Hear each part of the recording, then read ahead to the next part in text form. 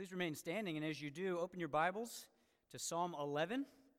The text is also printed there on pages 4 and 5 of the bulletin. Psalm 11, to the choir master of David, "In the Lord I take refuge. How can you say to my soul, flee like a bird to your mountain? For behold, the wicked bend the bow. They had fitted their arrow to the string, to shoot in the dark at the upright in heart. If the foundations are destroyed, what can the righteous do? The Lord is in his holy temple. The Lord's throne is in heaven. His eyes see, his eyelids test the children of man. The Lord tests the righteous, but his soul hates the wicked and the one who loves violence. Let him rain coals on the wicked. Fire and sulfur and a scorching wind shall be the portion of their cup. For the Lord is righteous. He loves righteous deeds. The upright shall behold his face." Please be seated. And as you do, let us pray. Father God, we thank you for psalms like this, psalms that are boosting and boasting in confidence in you as a refuge. God, may you be our refuge today as we begin a new year, throughout this new year and into the years ahead. May we look to you. May we see you seated on your throne in heaven. Be glorified in the preaching of your word. We pray this in Christ's name. Amen. As a father and a user of many building toys, I consider myself expertly qualified to answer a slight variation of the question posed in Psalm 11, verse 3. If the foundations of the tower, the castle, the house, or the random structure with no apparent design or function are destroyed, what can the children do? Nothing. The children can do nothing. This is a constant lesson that is being learned on a daily basis in our home. Building with toys is always a risk. It doesn't matter what you use. The materials are as unstable as the builders, particularly if the builders are low in age but really, really high in energy. Your sole confidence is in your ability to plan, but also to kind of protect and to shield from the mass chaos that is building with children. Doesn't matter if you're using Legos, if you're using wooden blocks or trains, or the ever-popular, even for adults might I add, magnet tiles. Once the building starts to fall, falling is how it will inevitably end. Tears may be shed, so hugs and comfort will be needed. Adjustments will be made for the next project, and the next project will start with that same threat that all things will fall apart. Confidence is always lacking when you're building with children's toys. But thankfully, such a bleak and depressing outlook does not apply when life falls apart. And as verse 3 shows, Psalm 11 is a psalm about life when it is crumbling, when the foundations are threatening to be destroyed.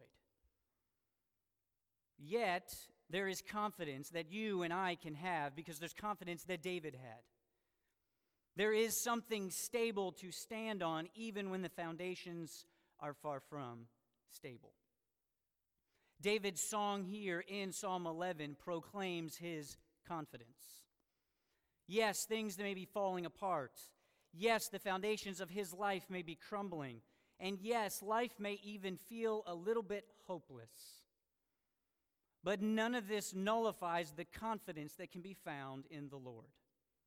The Lord is a proven refuge, is the proven refuge for his people in times of great crisis. Today we're starting a new sermon series that will carry us through this first month of the new year. In this series, we're going to work through Psalms 11, 12, 13, 14, and 15, one psalm each Sunday. I've entitled this series, Old Songs for a New Year. For these songs, all of them, all 150 of the psalms, have been sung by God's people for generations, and we should continue singing them today and in the years ahead, however long Christ should tarry. And while these 5 particular psalms we're going to look at will touch on some similarities of subjects, each has its own particular emphasis or its own theme that resounds in each song. The theme or the emphasis of Psalm 11 is confidence. David is filled with it, despite having no humanly justifiable reason for it. Any human being in their right mind would be running for the hills, and yet David is not. If you notice, David makes no request in this psalm. There is no pleading with the Lord. God is not even directly addressed at any point. This is simply a song of David expressing his confidence in the Lord. It doesn't matter what he's facing, he is unwavering. The outline is printed there in the bulletin for you. We're going to look at this psalm of confidence in 3 parts. First, fearful guidance, then fixed gaze, and then firm ground. And together these are to confirm or to encourage us that the Lord is a proven refuge for his people in times of great crisis. And we begin negatively with this fearful guidance. From the very beginning, David reveals that he has a problem with this counsel that he is being given. It conflicts with his opening line of confidence, "In the Lord I take refuge." David is unwavering in his certainty in the Lord, but those advising David, they think he should reconsider. They're saying, David, you may want to hold off on that thought. And before we look at their advice, it is worth considering or wondering, who are these advisors? And there is debate over who it is who's speaking to David. It could be his enemies. It could be the wicked that's mentioned in verse 2. They're mocking David, hoping to crush not only his body, but even his soul, to leave him in utter despair and hopelessness. You can almost hear them saying, "Fly, little birdie, fly." Or like that childhood bully, "Why don't you run home to your mommy?" But the advice could also be a glimpse we're receiving into the wrestling within David's own soul. Part of him is clinging to the Lord, saying, "In the Lord I take refuge," while other part of him is saying, "Run for the hills. Get away from here. It's not safe here." You can almost hear David sounding like another psalmist in Psalm 42 when he says, "Why are you cast down, O my soul? Why are you in turmoil? Hope in God." But these advisors could also be very likely friends of David, loyal friends, good friends, faithful friends who have David's best interests at heart. They want their king and their friend to be safe. I believe this is the most natural reading of the quotations from verses 1 through 3. Yes, David may be struggling within himself. Yes, the wicked may be mocking him. But he is really struggling at reconciling his confidence in the Lord with this good counsel, or this counsel from good and even godly friends. They're not trying to trap David. They don't want him to abandon his faith or forsake the Lord. Their intentions are to see him, to love him, to serve him, even in these times of great crisis. And we've all been there. We've been on the receiving end of such counsel. We've been on the giving end of such counsel. We're facing difficulty. It feels like the foundations are crumbling, and so we seek out godly counsel, in addition to taking our burdens before the Lord in prayer. And what do we get as the result? Sometimes we find the counsel that we receive and the conviction of the Spirit are in conflict with one another.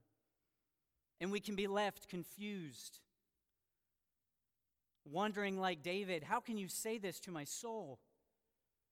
Don't you know I'm trying to stand here in confidence and in the refuge of the Lord, and you're telling me to do something different?" And so what we can see here from David is that there still needs to be discernment, even when it comes to receiving counsel, good and godly counsel. Counsel can be wrong. It's fallible. I've been wrong in counsel that I've given at times. I've gone wrong in counsel that I've taken from wise and loving friends and family. For example, I can remember starting in seminary fully convinced and counseled to take out loans. That was my answer in the crisis of how am I going to pay for this? And after a year of loans and doing just some basic math of multiplying by 4, I realized that such counsel was wrong. Despite it being well-intended, the people who gave me that counsel had my best interests at heart. It would have left me in a debt that I never would have gotten out of. And so I was convinced, with some new counsel as well, to trust in the Lord to provide some way and somehow. And he did, through work opportunities, through the generosity of his people. No, I'm not saying that taking out a loan is wrong. But am I saying that in that particular context, that particular counsel was? Yes, I am. Even as we rightly seek guidance from fellow believers, we must not throw discernment out the window. We must not abandon that the Lord is our ultimate refuge. And this is precisely what David is being told to do, given the bleak outlook we see in verse 2. Listen to what his friends tell him in verse 2. For behold, the wicked bend the bow. They have fitted their arrow to the string to shoot in the dark at the upright in heart. Things don't look so good for David. His friends are not wrong in the evaluation they give. The enemies are violent. They're eager to fight. They're underhanded and deceptive, lying in the dark, in the shadows, waiting for David not to be suspecting an attack. David is like a trapped bird. If he stays, the hunters will surely finish him off. If he flies, he's got a slight chance that he'll miss out on their arrows. I've never been hunting before, particularly bird hunting, but apparently that's what you do. You make the bird make a bad decision. Stay and die or fly away and have a slighter higher chance of making it alive. So to David's counselors, they're convinced that everything that David has built is one step away from crumbling into a pile of ruin and rubble. If the foundations are destroyed, it only seems natural to encourage flight over fight. Humanly speaking, the advice he's given makes sense. But the problem is, the Lord as a refuge is not even a factor in the minds of his friends. He isn't even on their radar. For in their fear at looking at what lies before them, they have forgotten the Lord. They're consumed with fear, which renders their counsel hopeless. All is lost, they say. The wicked have won. Run for your life. And again, this doesn't always mean that it's wrong to flee. It would be foolish if a building is burning for you to sit there and say, I'm taking refuge in the Lord. Or to find or seek an escape in a violent situation. We know that David even ran at times. He ran when Absalom came into Jerusalem. But we also know that even when David ran, he trusted. In that scenario, he told the priest to leave the ark because if I have found favor in the eyes of the Lord, he will bring me back and let me see both it and his dwelling place. There is a way to flee with the Lord as refuge, and there's also a way to flee consumed with fear that the Lord is not. And that's what David is being encouraged to do. Flee as though the Lord is not your refuge. Flee as though there is a safer place to be found. Flee as if there's a hope found outside of the Lord and the protection that he offers. And there is much for us to heed and to hear on this point. We have been living in a constant, all-consuming state of fear. And obviously I am including the pandemic, but I am not limiting it to the pandemic. Over these past few years, fear has touched everything and everything in our lives. And the overwhelming counsel, if you listen to whatever side you're listening to, has been to run. Run from this, run to that. Flee from this, flee to that. And such fearful running and unending counsel has resulted in this profound and this destructive tribalism. We run to and we seek out our political tribes, our theological tribes, our social tribes, our ethnic tribes, whatever tribe that you belong to. And then we counsel one another to keep running, keep fleeing, keep fearing. And what has this fear done? It's turned people into enemies. It's turned stances on important subjects into this kind of litmus test of faithfulness, of devotion.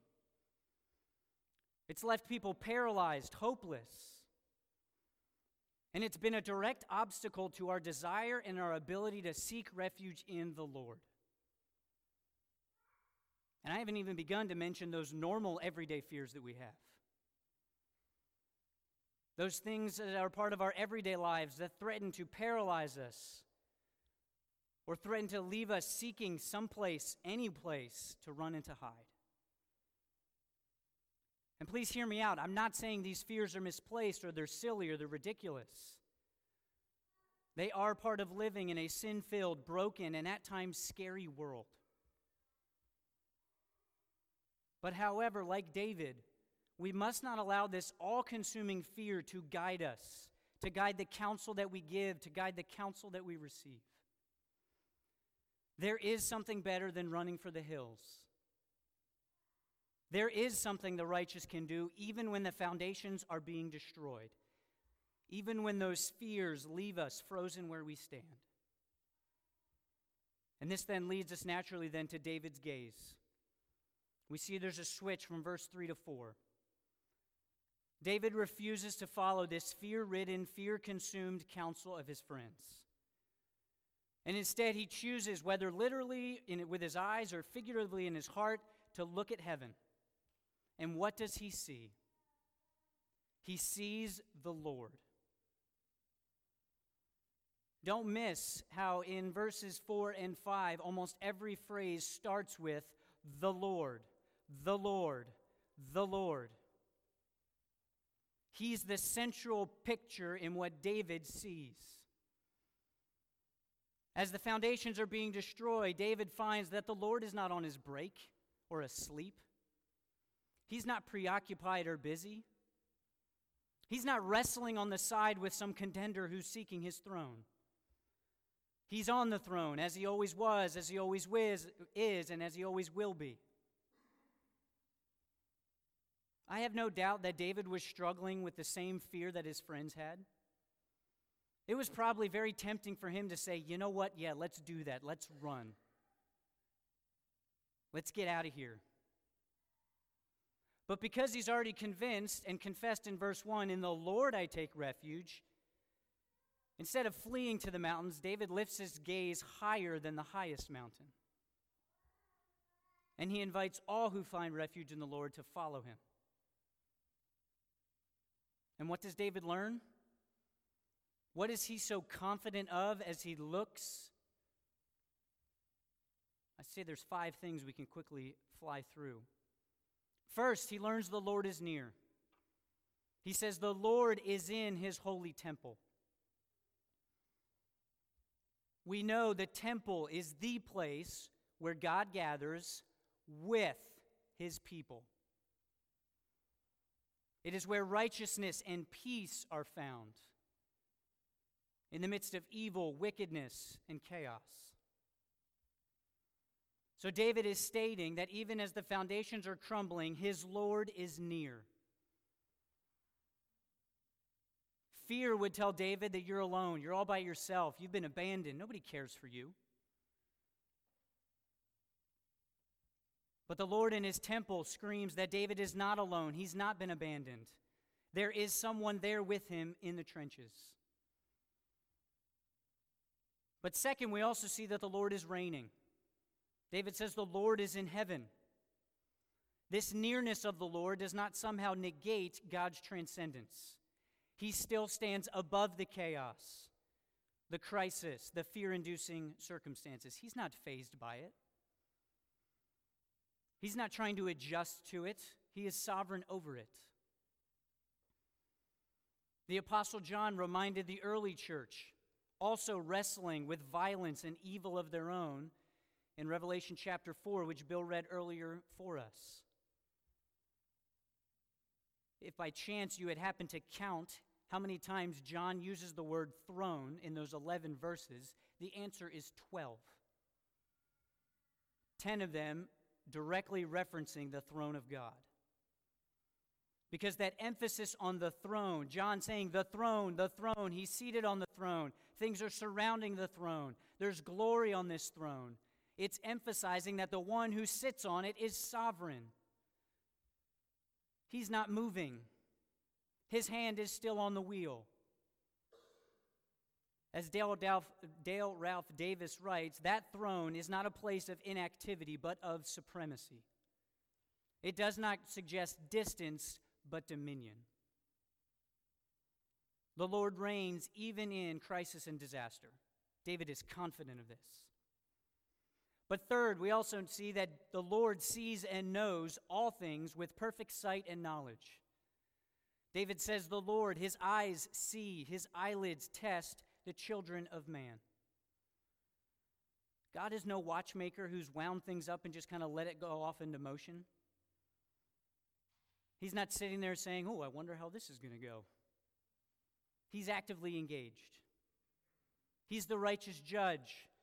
And unlike all human judges, the judgment of God is perfect. Because he alone is the one who can see all things in all places. Nothing will escape his gaze, whether it's the suffering of the upright or the violence of the wicked. He sees these things, and also, one step further, he sees the hearts, intent, and desire of each and every human being. He will not be duped. He will not be swindled. Those shots in the dark that David is being threatened by, the Lord sees them. The wicked ready to attack, lying in the shadows, the Lord's not caught off guard. Even the well-intended but fear-ridden counsel, God knows that too. And then fourth, we see one step further, the Lord not only sees, but he's refining his people. He tests the righteous. That picture of testing is the ever-familiar, ever-popular used scriptural analogy of testing of precious metals. Getting rid of that dross so that a pure product is left behind. So David recognizes that even the foundations that are crumbling, even this heat that he is undergoing, the finished product will be his own faith refined. The wicked may seek to destroy David, but the Lord has better intentions, even if David has no idea what those may be. He knows the Lord is testing him for his own good. And then fifth, and probably most graphic, David sees and is confident that the Lord hates and will judge all wickedness, violence, and evil. Listen to what he says in verse 6, or the end of verse 5. But his soul hates the wicked, the one who loves violence. Let him rain coals on the wicked, or more accurately, the Lord will rain coals on the wicked. Fire and sulfur and a scorching wind shall be the portion of their cup. In our day, this kind of language easily makes many to feel uncomfortable. No one wants to talk about God hating things or bringing fire or judgment or destruction. We should rest confidently, though, that this is a truth for us to bank on. No, we shouldn't be arrogant about it. But this is our confidence in the face of great evil. That God hates that evil just as much as we do. That God will destroy that evil as much as we want to see it destroyed. David's unashamed of this reality. He says the Lord hates evil and will do something about it.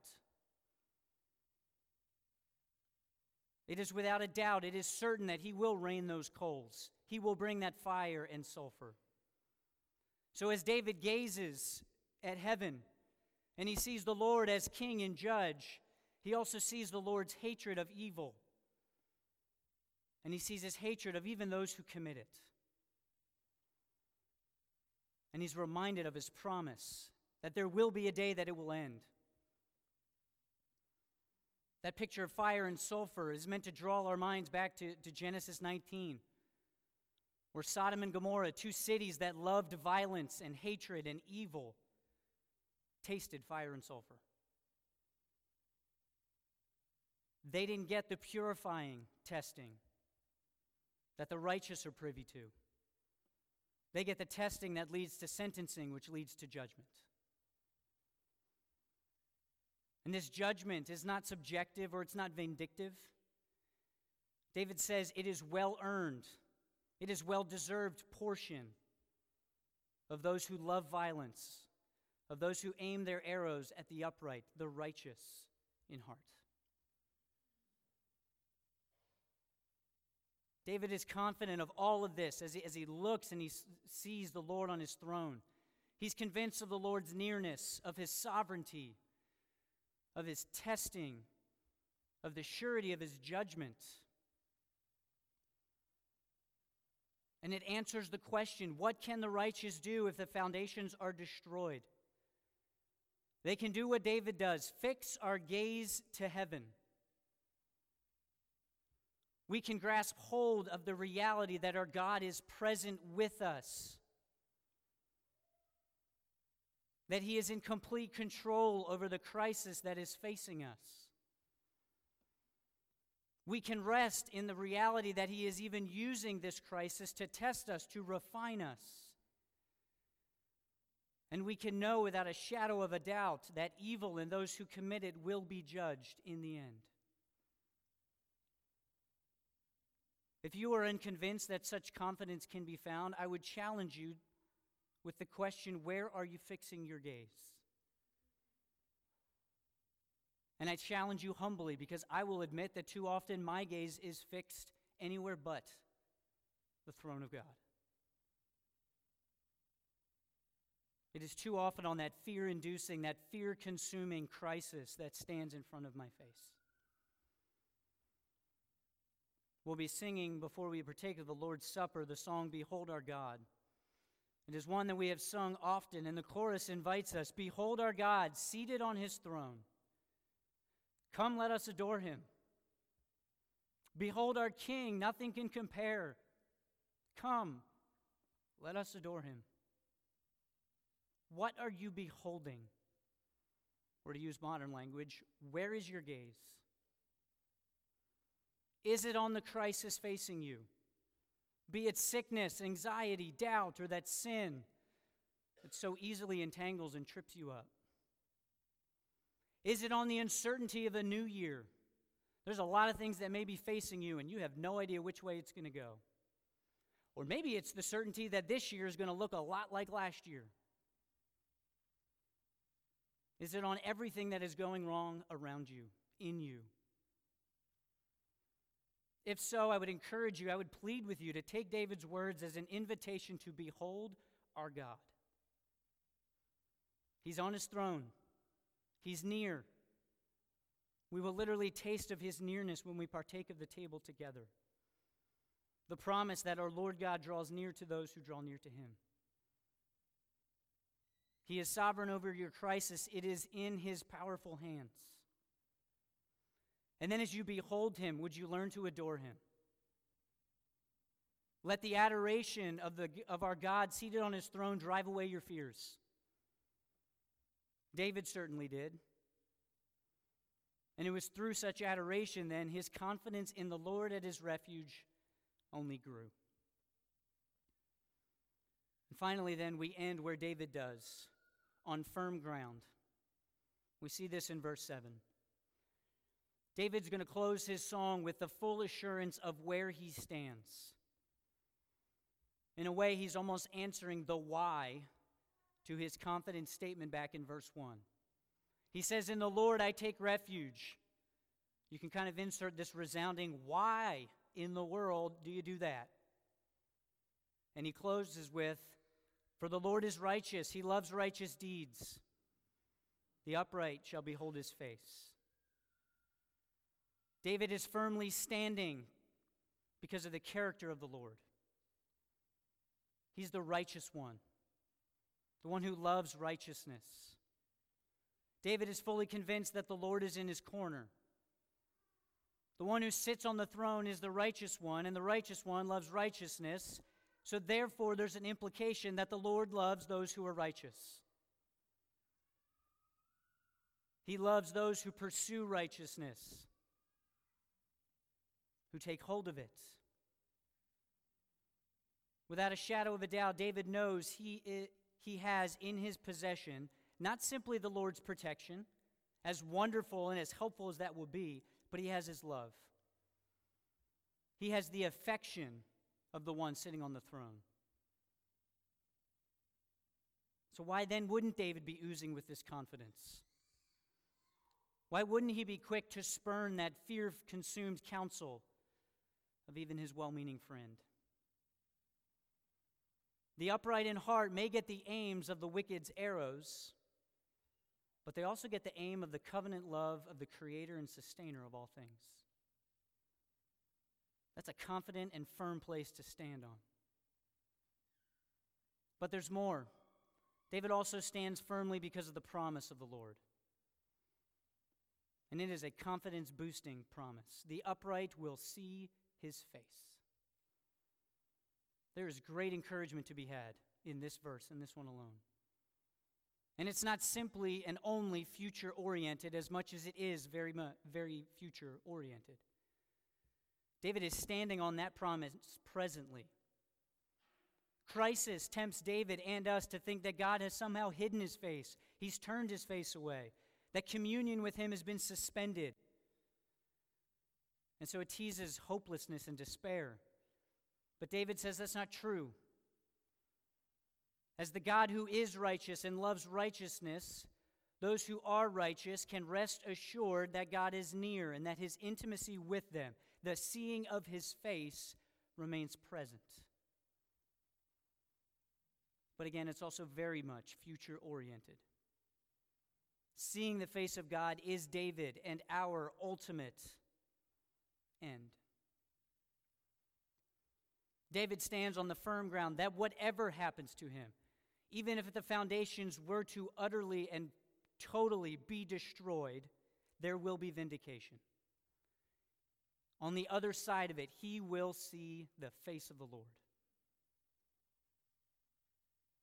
There will be full communion with the Lord before his throne. Again, we can fast forward to the end of Scripture in Revelation chapter 22, verses 3 and 4, where the Apostle John counsels the church with these hope-filled words. No longer will there be anything accursed, but the throne of God and of the Lamb will be in it, and his servants will worship him. They will see his face, and his name will be on their foreheads.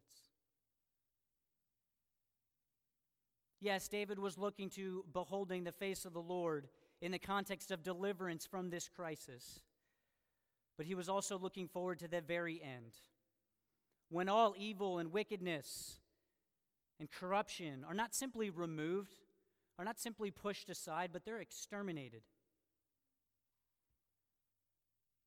You and I can know with even greater confidence than David that such a day is coming. And we know with an even greater confidence that the lure of the Lord's righteousness and his love of righteousness, because we know it in Jesus Christ. He's the one who's going to bring an end to all wickedness and evil. In him we are righteous and loved infinitely and eternally by the God who sits on the throne. Jesus Christ, we know, as Peter would say, is the one whom, though we have not seen, we love. And though we do not see him now, we believe in him. As we'll sing at the end of our service, Jesus Christ is the solid rock on which we can stand. There is no other ground firm enough to hold, especially when crisis hits and fear abounds.